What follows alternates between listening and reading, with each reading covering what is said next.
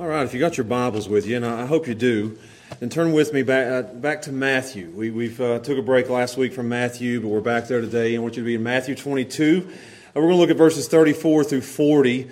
And today we come to what I want to call, and you'll see it in the title as we get into it, it's a very, very, very important passage. This is what we're going to look at today is not a secondary issue. This is not a minor issue. This is not a small deal. This is a very, very big deal.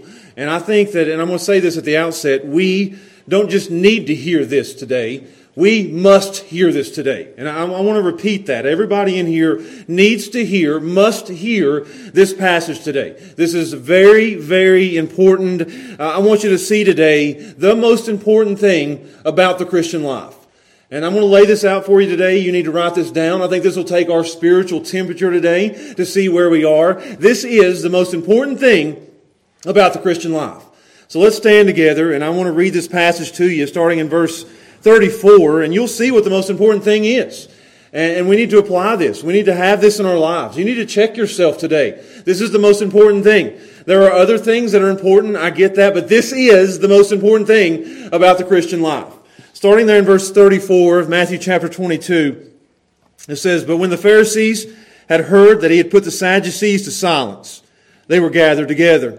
Then one of them, which was a lawyer, asked him a question, tempting him and saying, 'Master,'" and here's the question, "which is the greatest commandment in the law?"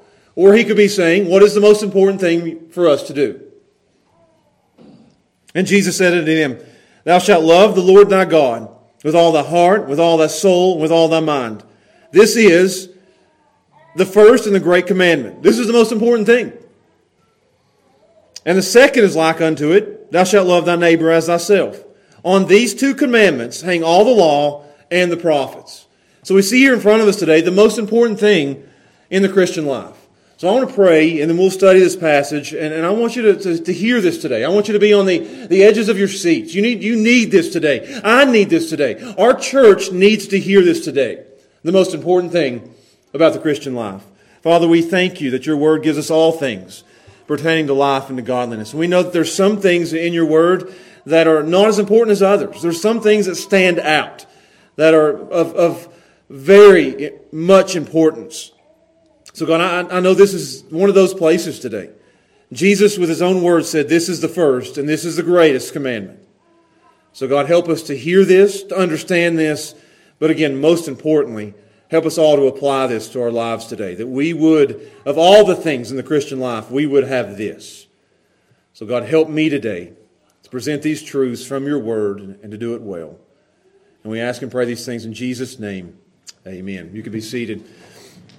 If I was to ask you that question today, and I think you already see the answer, but if I was to ask you maybe before you even saw the answer, maybe before you got to church today, what is the single most important thing in the Christian life? What would your answer be? That's a big question, and I think there would be a lot of answers. There would be a lot of different options you could take, and you could say, and I wrote down a couple of the things that you could say. You could say it's our conduct. That the most important thing about the Christian life is how we act, how we behave, how we go out into the world and our testimony before the world. Or do we behave ourselves? Do we act right? Do we talk right? Do we think right? Do we treat each other right? You would say, okay, it's our conduct. It's how we live our lives. That's the most important thing. Other people would say it might be a creed. It might be what we believe. It might be our doctrine, our theology, our statement of faith that goes on our website or on our Facebook page. What we believe to be true about God, that He is one God, and He is the Father, the Son, and the Holy Spirit. That's our creed. It's what we stand for. It's what we stand upon. Some people would say it's our creed. Other people would say it's our church. So you see here you have maybe it's our conduct, how we act, our creed, what we believe, or it's our church, where we decide to worship. The most important thing about us is where we go to church and who we fellowship with and who our pastor is and what he teaches us from the pulpit. It's where we serve, it's where we give, it's where we learn. The most important thing in the Christian life is the church.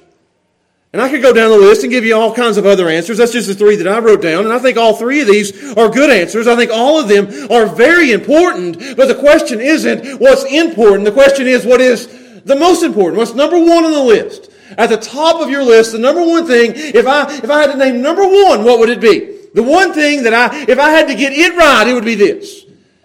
And I think if Jesus was here today, that should be the question that we would ask Him.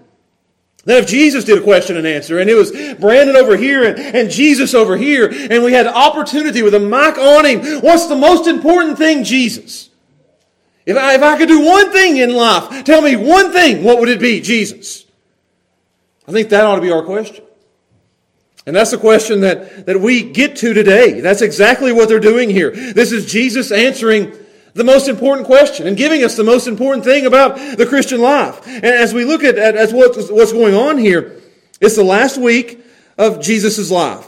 He's in the temple. He's teaching. I think he's probably got a day or two before he goes to the cross. There's large crowds around him. He's very popular. And this is what's been called Question Day, as they keep coming up to him and giving him a question and answer time.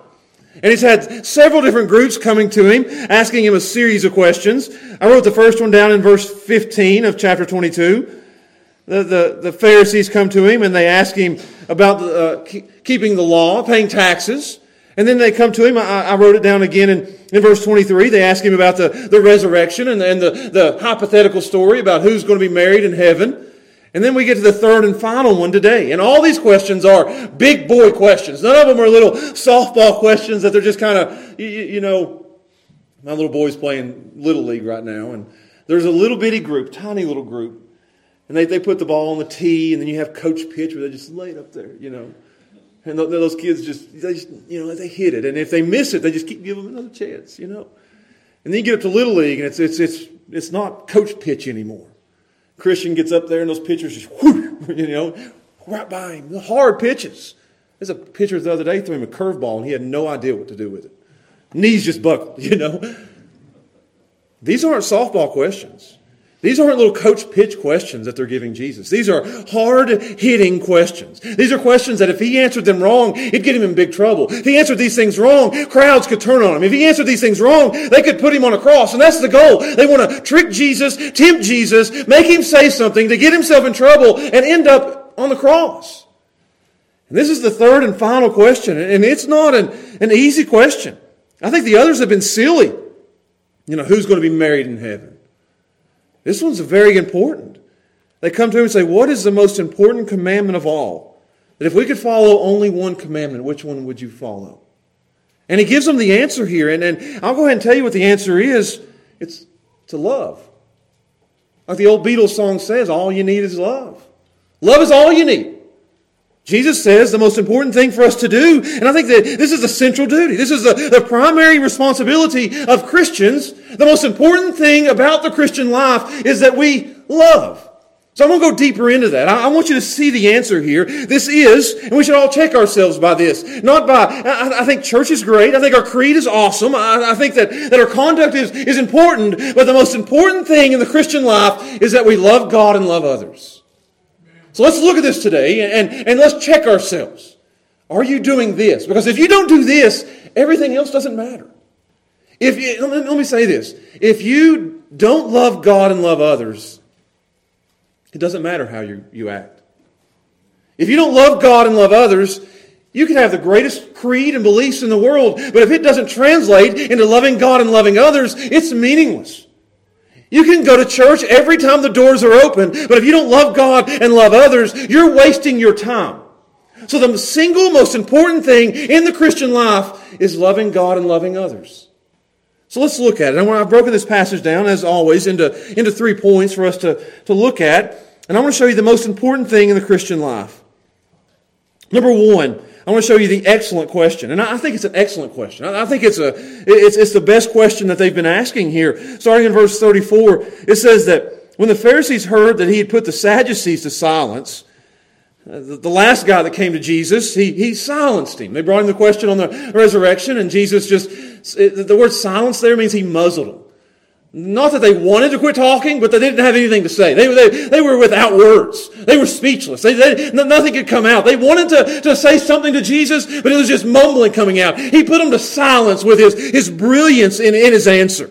And it wasn't just the last group, the Sadducees. He'd put the scribes to silence. He'd put the Herodians and the Pharisees and the Sadducees. Just brilliant response after brilliant response. So look what they do. They huddle up again. It's like they all gather together and they say, This ain't working. We're not getting it. All the enemies huddled together. The scribes in there and the Pharisees in there and the Herodians and the Sadducees all gathered together to draw up one last play to get Jesus. If you're watching a football game and they're huddled together, just a few seconds left, they're drawing up their last play so they can win the game. You call that a Hail Mary. Last chance. So they draw up a play. It's their Hail Mary. It's their last play, the last chance they get to ask Jesus a question, because he turns around next week and he asks them a question. So watch what they do. They gather together in verse 34. One last question. Then one of them in verse 35, which was a lawyer, they send him out. Go on. And they send out a lawyer, and this isn't a legal lawyer, this would be a theological lawyer. This is a guy who you would think that he sits around all day long with his nose in a book, studying and writing and asking questions about the Bible, about the Old Testament. He's an expert in the law. He's the best of the best. I mean, this is they picked out the smartest guy they knew, and they threw him out there, and they said, "You're our last chance, man. You come out there swinging. You bring your best question. This is it." They send out the big guns. And it says he comes out to trap Jesus, to tempt Jesus, to discredit Jesus. And he says, and here's the question, Master, which is the greatest commandment? That's the question. You say that's the question? Yeah, that's a big boy question right there. Because what they're doing is, which one of the laws is number one? And they had 613 laws. 613 laws. And it's like they've laid them out there in front of him, and they're saying 613. And out of these 613, there was 248 positives, which means there was 248 do this, and there was 365 negatives, which is don't do this. So there's some over here that's you need to do that, and there's some over here that you don't need to do this. And they laid them out in front of him, and they said, out of all these 613 laws, which one is the most important? Pick one. Is it one of the 248 positive or one of the 365 negative? Isn't that how it always is? Those are always more negative than there is positive. Parents do this. Don't do this. There's not a whole lot of, you need to go and do this. So they had 613 laws, and they were different types of laws. Get this, they had them in categories. Some were what they call light laws, which are not very important, no big deal. Then you had your heavier, weightier issues, that those were really a big deal. You look at your kids and you'd say, that's not very important. But these are. You better do this. The lighter ones, the heavier ones, the positive ones, the negative ones. 613 laws laid out in front of Jesus. And they say, pick only one. Which one is the most important? And this is a chance to trap Jesus. Because if he says, okay, this one right here is the most important, then they're all going to say, well, you don't think the rest of them are then. You're against those. If you pick one, you're against everything else. So which one is the most important? And I think this guy might be genuine. I think he really wants to know the answer. He said, Josh, why do you think that? Because Jesus didn't rebuke him when he asked. He rebuked everybody else, telling them how silly their question was. But I think he genuinely wants to know. I think this guy needs help. I think he's down deep in his heart, knows he can't keep all 613 of those laws. Who can? And he's tried, and he's worked, and he's given everything that he has to try to keep those 613 laws. His whole life was dedicated, and he failed day after day. He couldn't do what he was supposed to do, and he couldn't keep from doing what he shouldn't do.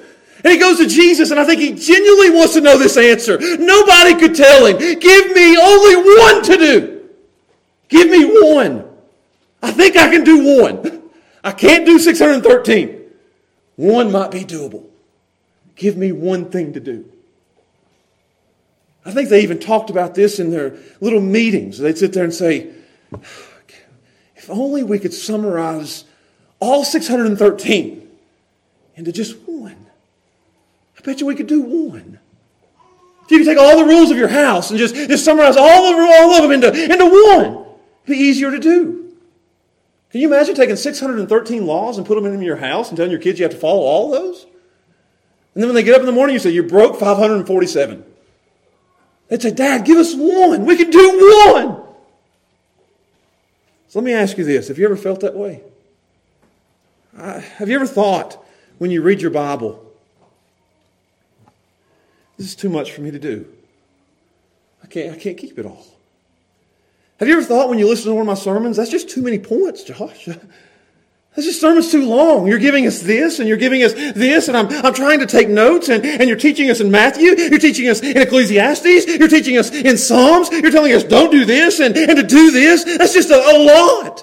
And then you got a mom and a dad that they're going to give you things, and you got other people in your family, they're saying do this and do that, and you got all these things getting thrown at you, and you say, wow, that's a lot for me to do. Have you ever felt like that? This is too much weight for me to carry.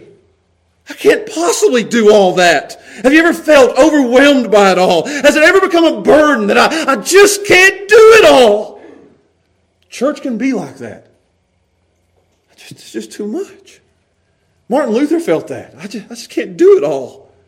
They wanted me to climb steps on my hands and my knees. They wanted me to stop eating. They wanted me, all these things they're trying to get me to do. I can't do it all. Have you ever wondered, why can't we just simplify it?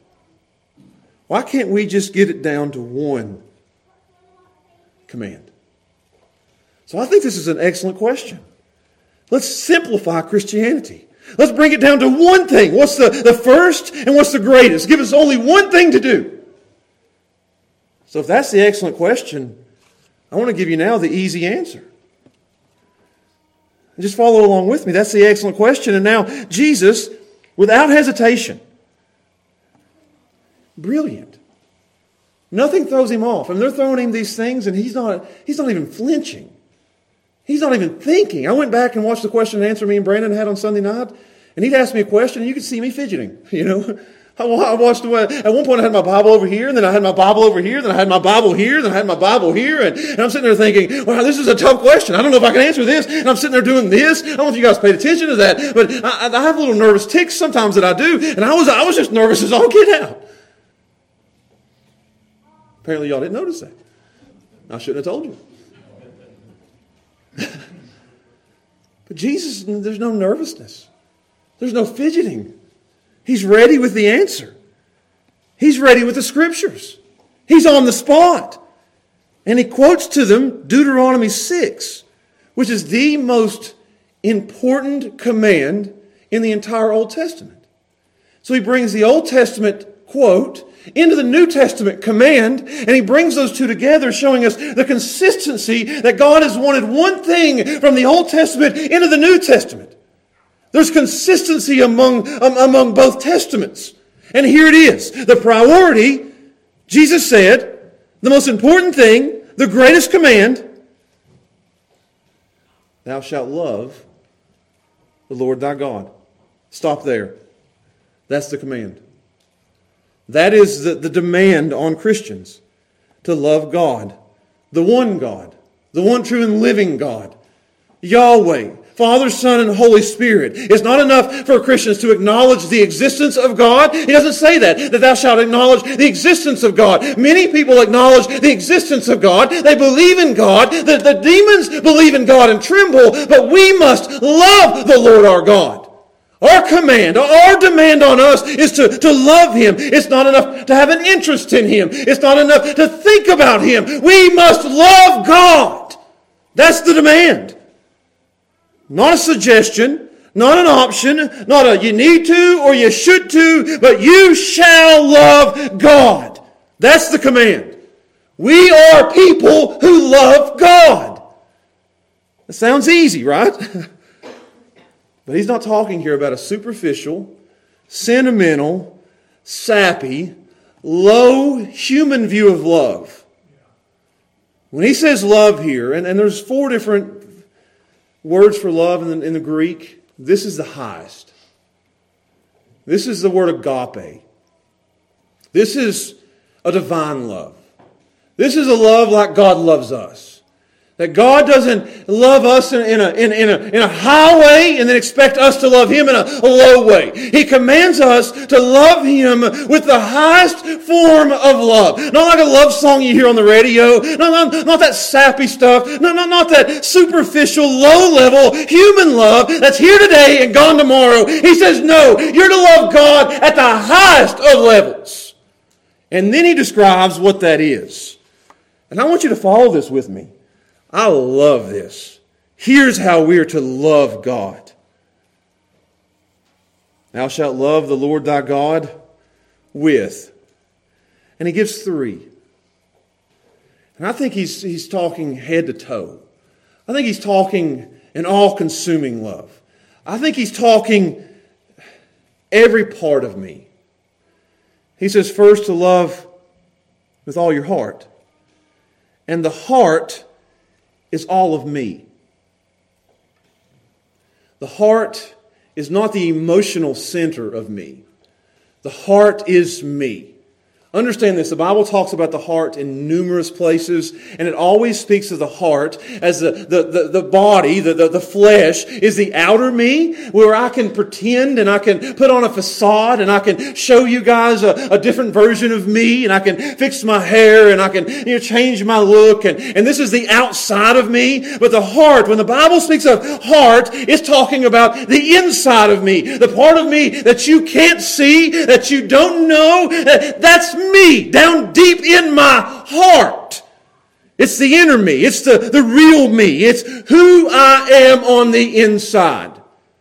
All of me is to love God. God saying here, no half-hearted love is allowed. It's all of me or none of me. So that's the heart. And then he says the soul. The soul is the seat of emotions.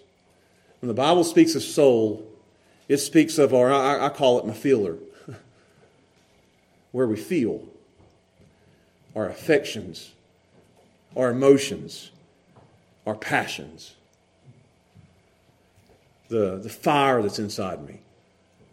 That burns hot. What do you feel for? The part of me that sees a commercial and they're trying to get me to send money for poor, pitiful, hungry kids overseas somewhere. The part of me that says, Steph, we need to send money. I feel for that child. The part of me that when people call me and say somebody's having surgery or somebody's might have cancer, that you feel deep down in your gut. That's your soul. That's where you burn. The things that you're passionate about. The part of you that stands up and screams when Union wins. The part of you that gets hot when you get mad. That part of you, the feeler. You should love God with all your feelings. With all your emotions. And then he goes for a third one. With all your mind. I think we all know what that is. That's the intellectual side of me. If the heart is me and the soul is my emotions and the mind is the part of me that thinks. If the soul is my feeler, then the mind is my thinker. It's a part of me that puts 2 and 2 together. The part of me that figured out the amount of laws. 365 plus, I've already forgot what the other one was, equals 613. You guys can figure that out by using your thinker. You don't use your feeler to figure that out. You use your thinker to figure out science. You use your thinker to figure out math. You use your thinker to figure out there's a male and a female and there's no other genders. That's your thinker. Everybody else is using their feelers today. We use our thinkers. We think. In our mind, that's where we know. That's where we make decisions. That's where we say, I've made up my mind. I've thought about it and I've made a decision. It's in my mind. I tell my kids that. They'll say, Dad, can I have McDonald's? Let me think on it. We drive right on by it as fast as I can. They say, Dad, what are you doing? I've made up my mind. We're not going.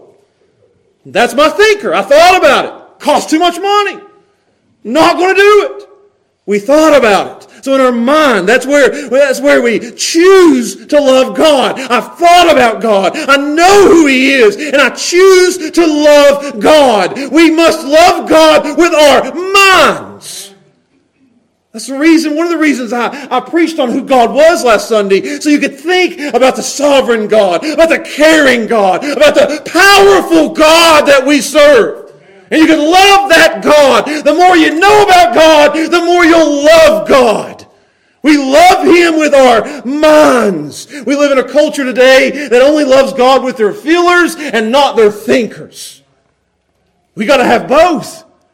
You come into some churches and it's all thinking. There's no emotions. Cold, dead, dry religion. Nothing but mind. They're missing something. They're missing a little heat and a little passion and a little fire. You got to love God with your mind and your emotions.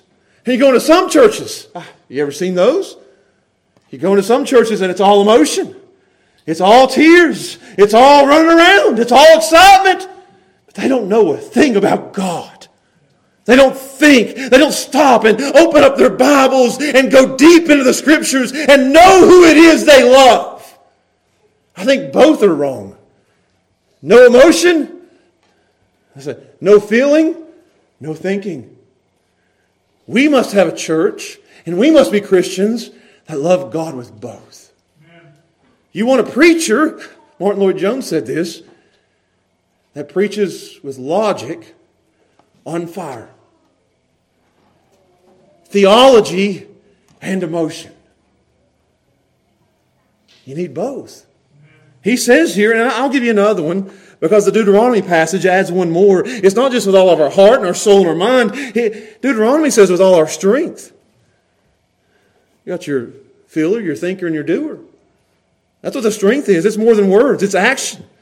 It's duty. It's Mary putting ointment on Jesus' feet. It's a self-sacrifice. So what He's doing there is going from the top of our head to the bottom of our toes and telling us, just in these words, there's no part of me that's not included in this love of God. It's all of me. It's intellectual. It's emotional. It's volitional. It's physical. It's all my capacities. It's all my capabilities. It's an all-consuming love. That we ought to love God with everything in us in every possible way. That's the demand. Let me say that again. Somebody needs to write that down with your thinker. We ought to love God with everything in us in every possible way. That we leave nothing out. That God, our love for God dominates our emotions, it directs our thoughts, and it devotes our actions. We love God with an all-consuming love. Now understand this.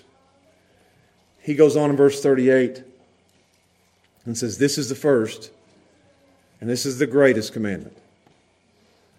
This is it. Get this one.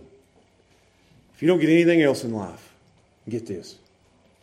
Because if you miss this one, this is the most important thing. And without this, verse 37, nothing else matters. You can't worship if you don't get this.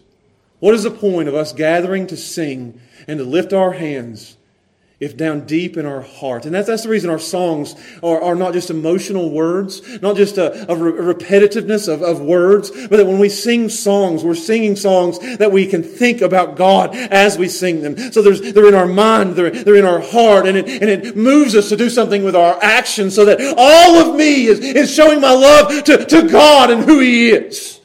If you don't have that, you don't love God. It's a waste of time for you to worship.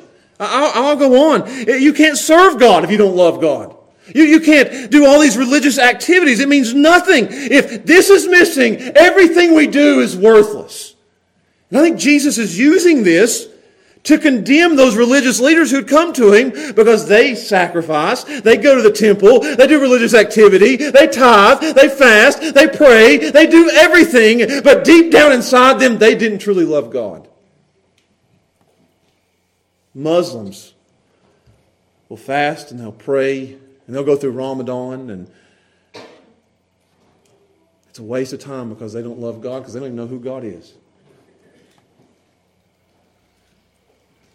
Other religions will do the same. You say, oh, they serve, they do all these things, but they don't love God. And it's a waste of time. They're not getting the number one thing right. And if there's one thing that we need to get right in this church, in our lives, it's this: to love God with an all-consuming love. This sets us apart. This is all over the Bible. Let me give you a couple, just to take up the time. 1 Corinthians 2. You don't have to turn there, but I'm going to read you a passage, 2 or 3 passages here. 1 Corinthians 2, verse 9 says this. This is what we're described as. And I found scripture after scripture after scripture that was saying this same thing, that this is who we are. This is who we're to be. 1 Corinthians 2:9 says this, "But as it is written, eye hath not seen, nor ear heard, neither have entered into the heart of man the things which God hath prepared for them." Talking about heaven, for them that love Him. There's more in 1 Corinthians, but I want to go to the end. 1 Corinthians 16, verse 22. It says, "If any man love not the Lord Jesus Christ, let him be anathema." Let him be cursed. You don't love God, you don't belong to God. Romans 8:28, I don't have to turn to it. All things work together for the good for those who love God and are called according to His purposes. We are described, we are to be lovers of God. Number one, first, foremost, the greatest command is to love God. And let me add this before I move on to the end. We can't do this naturally. We are naturally God haters. We are by nature. You say, well, I didn't hate God. The Bible says we're God haters before we're God lovers. And in that hatred of God, you could be lukewarm, you could be indifferent, you could be take it or leave it. But there's only 2 things. You're either a hater of God or a lover of God, and we can't work up this type of love. I mean, there's no way in my natural, in flesh, there's no way that I can love God like this. It would take an act of God for me to love God like He wants me to love Him. You know who I love the most? Me!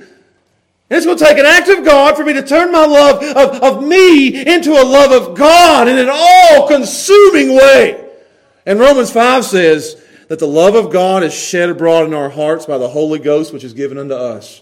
That it's God who pours His love out on us and gives us this grand love for Him. That takes us from God haters to God lovers. This is what happened to Paul. He hated God. He chased down Christians. He tried to kill them. And then all of a sudden, in Acts chapter 9, there's a great line. The love of God is shed abroad in his heart. And now he's not a God hater. He's a God lover.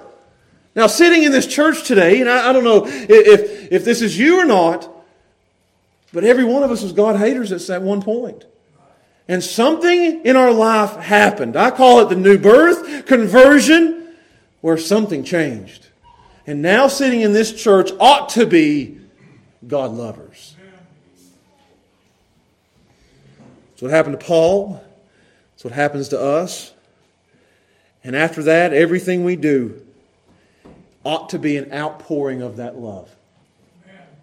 Everything we do is an outpouring of this love that's been shed abroad in our hearts. Let me just list it and I'll go on. When you pray, it's not a duty, it's an act of love. I don't pray because I have to. I don't pray because I'm forced to. I don't pray because I'm told to. I don't pray because my arm is forced to. I pray because I love God. Anybody you love, you'll want to speak to. Can you imagine me waking up in the morning and there sits Steph and I think in my mind, I have to talk to her today. Wouldn't say it out loud, right?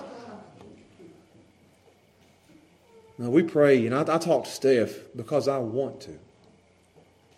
The baby will fall asleep sometimes. You know, we got 5 kids running around our house. Trying to feed them. I mean, goodness gracious. I told you about McDonald's. And you'll send the boys off to bed or off to Fortnite, and Gracie off to Instagram, and Emma off to her dolls, and little Hallie will fall asleep, and I look across the couch at Steph and I say, "How are you doing today?" just want to talk to her. How's your mom? And she'll look at me and she'll say, how was your day? And nobody's sitting there saying, Josh, talk to your wife.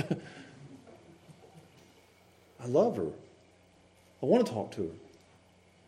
And that ought to be our love for God, that we pray, not when I get up in the morning. And so I think sometimes we do that. I have to get up and pray. I have to pray. Out of an outpouring of my love, where I love Him with all my heart, with all my soul, with all my mind, with all my strength, I want to talk to God today.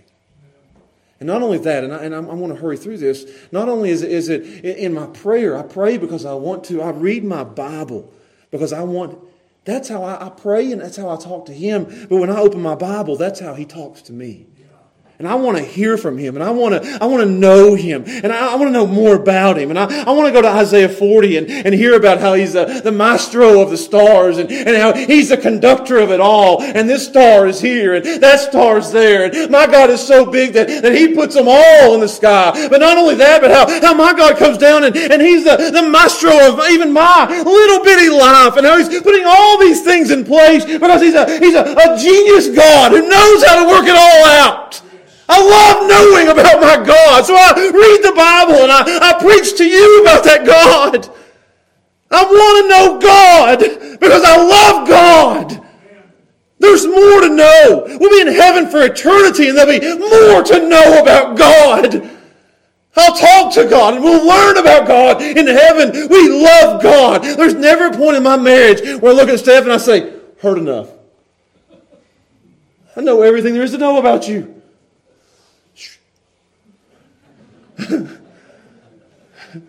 No. I've not heard all of her stories. She told me something the other day and I said, I didn't know that about you. I love that about you.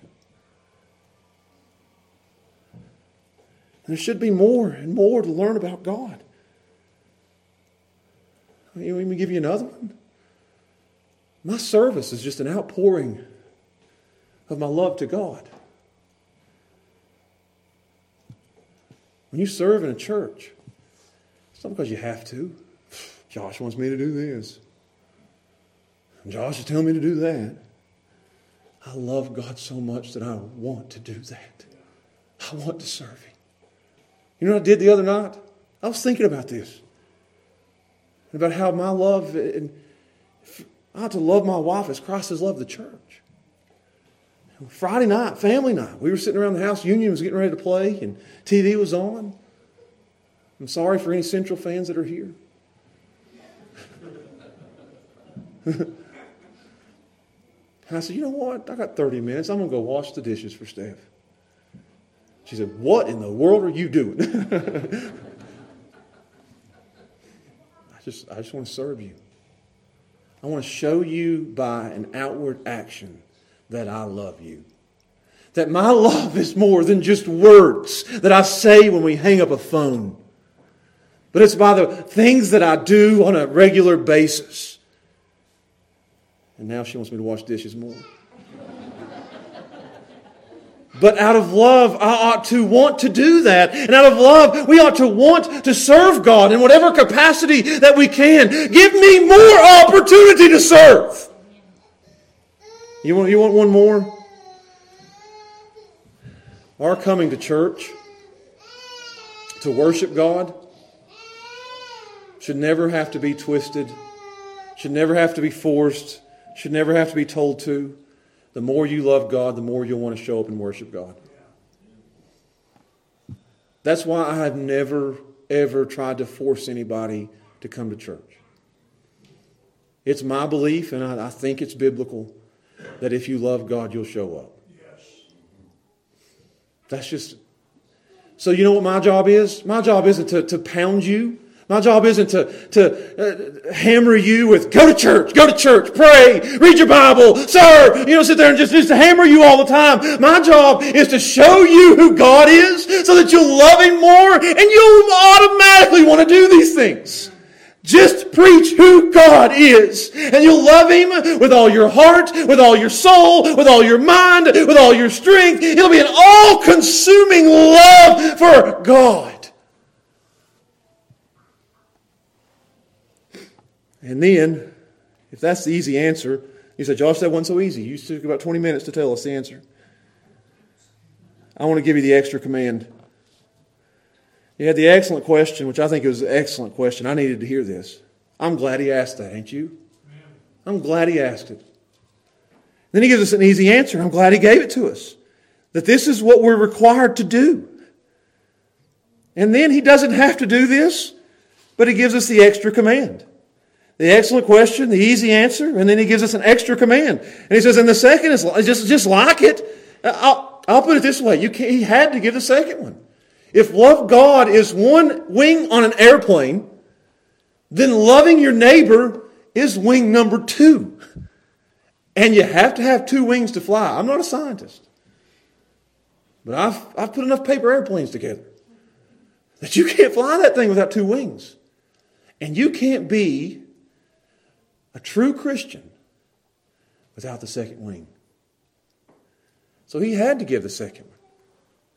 So he goes into the extra command. And this time he doesn't quote Deuteronomy 6, he quotes Leviticus 19. Again, they didn't ask for it. They asked for the greatest. He said, I'll give you 2. I'll give you 2 for the price of 1. That's a deal. I'll give you a second one. This is necessary. It's inseparable. You have to have this. If you love God, you'll automatically love your neighbor. You can't love God and hate your neighbor. Watch what he says. The second's just like it. Thou shalt love. Same word love. Different object. Not God, but neighbor. Same word love. Different object, neighbor. So he changes it and he goes from you're going to love God, which is the object, the one true and living God, the Lord your God, the Father of the Lord Jesus Christ, the Father, the Son, and the Holy Spirit. Our love is aimed at God. And now he says, and the second one is love, but to someone else. This one is your neighbor. And the obvious question here is, who is my neighbor? The Good Samaritan story will answer that, but let me just give you this. The Bible doesn't teach a universal brotherhood in that we're all children of the same God. That's not true. You're either a child of God or a child of the devil. So the Bible doesn't teach a universal brotherhood, but the Bible does teach a universal neighborhood. That it's not just who's on the right of you, and it's not just who's on the left of you. It's not just who's across the road from you. It's not just who's down the road from you. It's not just those in your neighborhood that is your neighbor. So you're sitting there saying, all right, I can love this one. I can love that one. I can love this one. But when I pull out of my driveway, I don't have to love anybody else. I got this. I'll mow your yard. I'll buy you groceries. I got the second command. It is them. And some neighbors are hard to love. I might be one of them. I got 5 kids and a dog. But it's not just neighbor beside your house. That's your neighbors here in church. It's your neighbors at work. It's your neighbors at school. It's your enemies. It's those who hate you and abuse you, talk evil about you, and say all kinds of evil things in a wrong way. It's those who... Don't go there, Josh. Our neighbor is the one over here that has a Biden sign and the one over here that has a Trump sign. That's our neighbor. Our neighbor is the one who thinks you need to wear 5 masks and the one who thinks you don't have to wear any masks. Our neighbor is the one who cheers for Central and the one who cheers for Union. We have a universal neighborhood that as you look around this room today and you see people sitting in the pews next to you, that is your neighbor. And as you go out into the drive and you pass people in the parking lot, or as you go through Big Stone Gap, or as you go to Kirkland's and you sit in the restaurant, or as you go to wherever you go and you look across from you and you see somebody, that's your neighbor, and it's your duty, he says, to love your neighbor. Now watch this. It's not just that you love your neighbor, because we don't love our neighbor the same way we love God. Do you understand? Do you see that? I want you to look at your Bibles, if you can see. I said in Sunday school, I'm bringing a candle. And I should have. George Whitefield used to preach, and he'd light a candle. And he'd look at the crowd and he'd say, I'm going to preach until the candle goes out. And he would. I know you guys are thinking like little, no, back then it's big long candles. Just go with it. Right now, I wish I had a George Whitefield candle sitting right here. I can see. I mean, we'll go with it. But watch what it says here. We're to love God in a different way than we're to love neighbor. Do you see that? Are you with me on that? Love God differently than you love your neighbor. We don't love our neighbor or anyone, for that matter, the same way we love God. We love God in a higher way than we love anything or anybody in the whole world. If we love anything else like we love God or more than God, that thing has become an idol to you. If you love a sport more than you love God, that sport is an idol. If you love your neighbor more than you love God, that neighbor is an idol. If you love your wife more than you love God, that wife is an idol. Jesus told him, he said, you ought to hate your mother and father. Which isn't you hate them, it's just you love God so much that it's almost like it's hate. How high I love God and how low I love others. And this is the greatest evidence. Understand, the greatest evidence of our love for God is that we love others. I've already said it, but you can't love God and hate man. And those religious leaders did. 1 John 4. I want to read this to you. I can see. Don't know if you guys can or not. 1 John 4. Beloved, let us love one another. For love is of God, and everyone that loveth is born of God, and knoweth God. He that loveth not, knoweth not God, for God is love. That's pretty clear. If you don't love others, you don't belong to God. So how do we love our neighbor? I like this. As ourselves. We love God with all our heart, all of our soul, all of our mind, and all of our strength. That means we have an all-consuming love for God that goes above and beyond everybody and everything else in the world. We love God more than anything. But in loving our neighbor, we just love our neighbors in a low way, like we love ourselves. I'm going to quote Terrell Owens here. T.O. He said one time, I love me some me. Sounds about like him. And I think every single one of us could say that I love me some me. And he says here that we're to love our neighbors, which is people sitting in this room with us, our next door neighbor, left and right, people across from us out there working in school. We're to love them as much as I love me. Love our neighbors as much as I love myself. And I love myself a lot. I think we all do. We think too highly of ourselves. We think too much about ourselves. I think I protect myself, don't I? I want to make sure I don't get hurt. I wear a mask when I go in Food City. I don't want to catch anything. We protect ourselves. I feed myself. I dress myself. I encourage myself. Do you encourage yourself? I do sometimes. I'll get up here and preach and I'm sitting in my mind thinking, keep going, Josh. It's going good whether they like it or not. And the lights have went out and the internet's not working now. People at home are sitting there thinking, where'd he go? Have they raptured?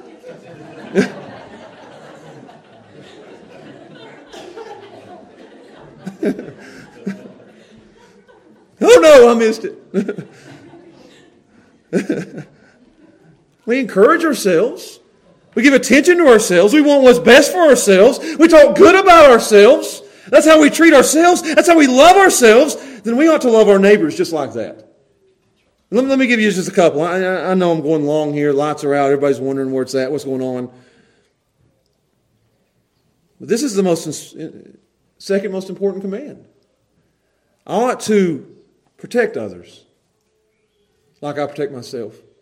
I ought to encourage others like I encourage myself.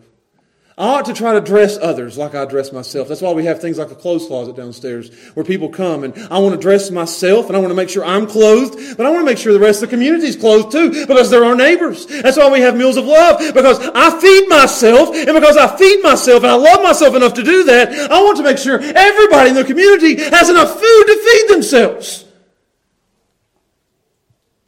I talk good about myself and I talk good about others. The second most important commandment is not who we look in the mirror and see, but who we look out the window and see. We must speak to our neighbors, not about. Be kind to our neighbors. Serve our neighbors. Share with our neighbors. We can't truly love our neighbors. I'll move on with this. We can't truly love our neighbors if we don't share Christ with our neighbors. I want myself to go to heaven when I die. I want my sins forgiven. So there's no way that we can possibly say we love our neighbors if we aren't showing them the way to heaven. So he says, on these two commandments, and I'll close, hang all the law and the prophets. On these two, if you'll do these two, you will fulfill all 613 of those laws you have on paper. If you'll do these two, you'll fulfill all 10 of the 10 commandments. The first 4 was aimed at loving God. If I love God, I'll fulfill the first 4. I won't have any other gods. I won't take His name in vain. I'll keep the Sabbath holy. I'll keep all 4 of the first commandments. And if I love my neighbor, I'm not going to steal from my neighbor. I want to honor my mother and father because they're my neighbors. I'm not going to murder. I'm not going to, I'll commit adultery. I'll just keep going. So if you'll do these two, it'll fulfill all the other ones. Just love God and love your neighbor. Love God and love your neighbor. That's it. That's all. Again, the Beatles. All you need is love. All you need is... I've never done this before. I'm not on camera. All you need is love. Love is all you need. And that's what he says. So let me ask you this, believers, and I'm closing. How are you doing? If this was your spiritual checkup, how's your love for God and your love for your neighbors? Have you lost your first love? Are you lukewarm towards God? I think we should all pray what John Newton prayed. And you can write this down if you can see. John Newton said, "Let me love thee more and more and more." That's an easy thing to write down. That's an easy thing for every one of us to pray here in the dark today. Somebody one day is going to tell a story about the day Josh preached in the dark. But the prayer is, and I don't want you guys to get distracted from this, let me love God more and more and more. Yes. And then let's all go out and love our neighbors. Man, if you're here today and you're lost, and you say, I can't say I truly love God, then all I can do is show you the love of Christ. And I'll read you a couple verses here and I'll close. It's amazing how well I can see in the dark. Romans 5. It says, "For when we were yet without strength, in due time, Christ died for the ungodly. For scarcely for a righteous man would one die, yet peradventure for a good man would some dare to die. But God commendeth His love toward us, in that while we were yet sinners, Christ died for us." Yes, praise God. That is the greatest love that anybody has ever seen. And the only way that I could ever try to, and I do it, I beg people to get saved. I beg people to get right with God. But I understand now that the only way that'll ever happen is by showing them the great, great, great, great, great, great love of God. And letting that love be shed abroad in their hearts. That I show you that God loves you with an everlasting love. He loved you while you were in sin and hated God. He set His heart on you. He set His mind on you. He sent His Son to die for you. For God so loved the world that He gave His only begotten Son, that whosoever believeth in Him should not perish but have everlasting life. That's the love of God that you need to see. That's the love of God that you need to understand. That's the love of God that when you see that, you cannot see the love of God, how He's poured His love out on you and on me, without your heart beginning to be convicted and your heart beginning to melt and your heart beginning to say, "Oh, what love He's shown me." That's how people are saved. Show them the love of God. And it melts their heart. It changes their heart. And it makes you want to pray, help me to love you with all my heart, with all my soul, with all my mind, with all my strength. So I call you today, if you've never given your life to Christ, that today you'd do that. That you'd see the great love He's poured out on you, and that it would melt your heart, and today you'd believe in Him and be saved. That is the most important thing in the Christian life. Let's pray. Father, we thank you for your word. We thank you for the opportunity to preach about love today, the most important thing. And if this is a spiritual checkup for me and for our church, may we look at our lives and say, I need to love more. And may our simple prayer be, God, help us to love you more and more and more. And help us to show that, not just with words, but with actions. Help us to live it on a daily basis, that we love you. And God, for anyone here who's an unbeliever, may today be the day that they see the great, great, great love that you have for them and put their faith in you and be saved. And we ask and we pray these things in Jesus' name. Amen.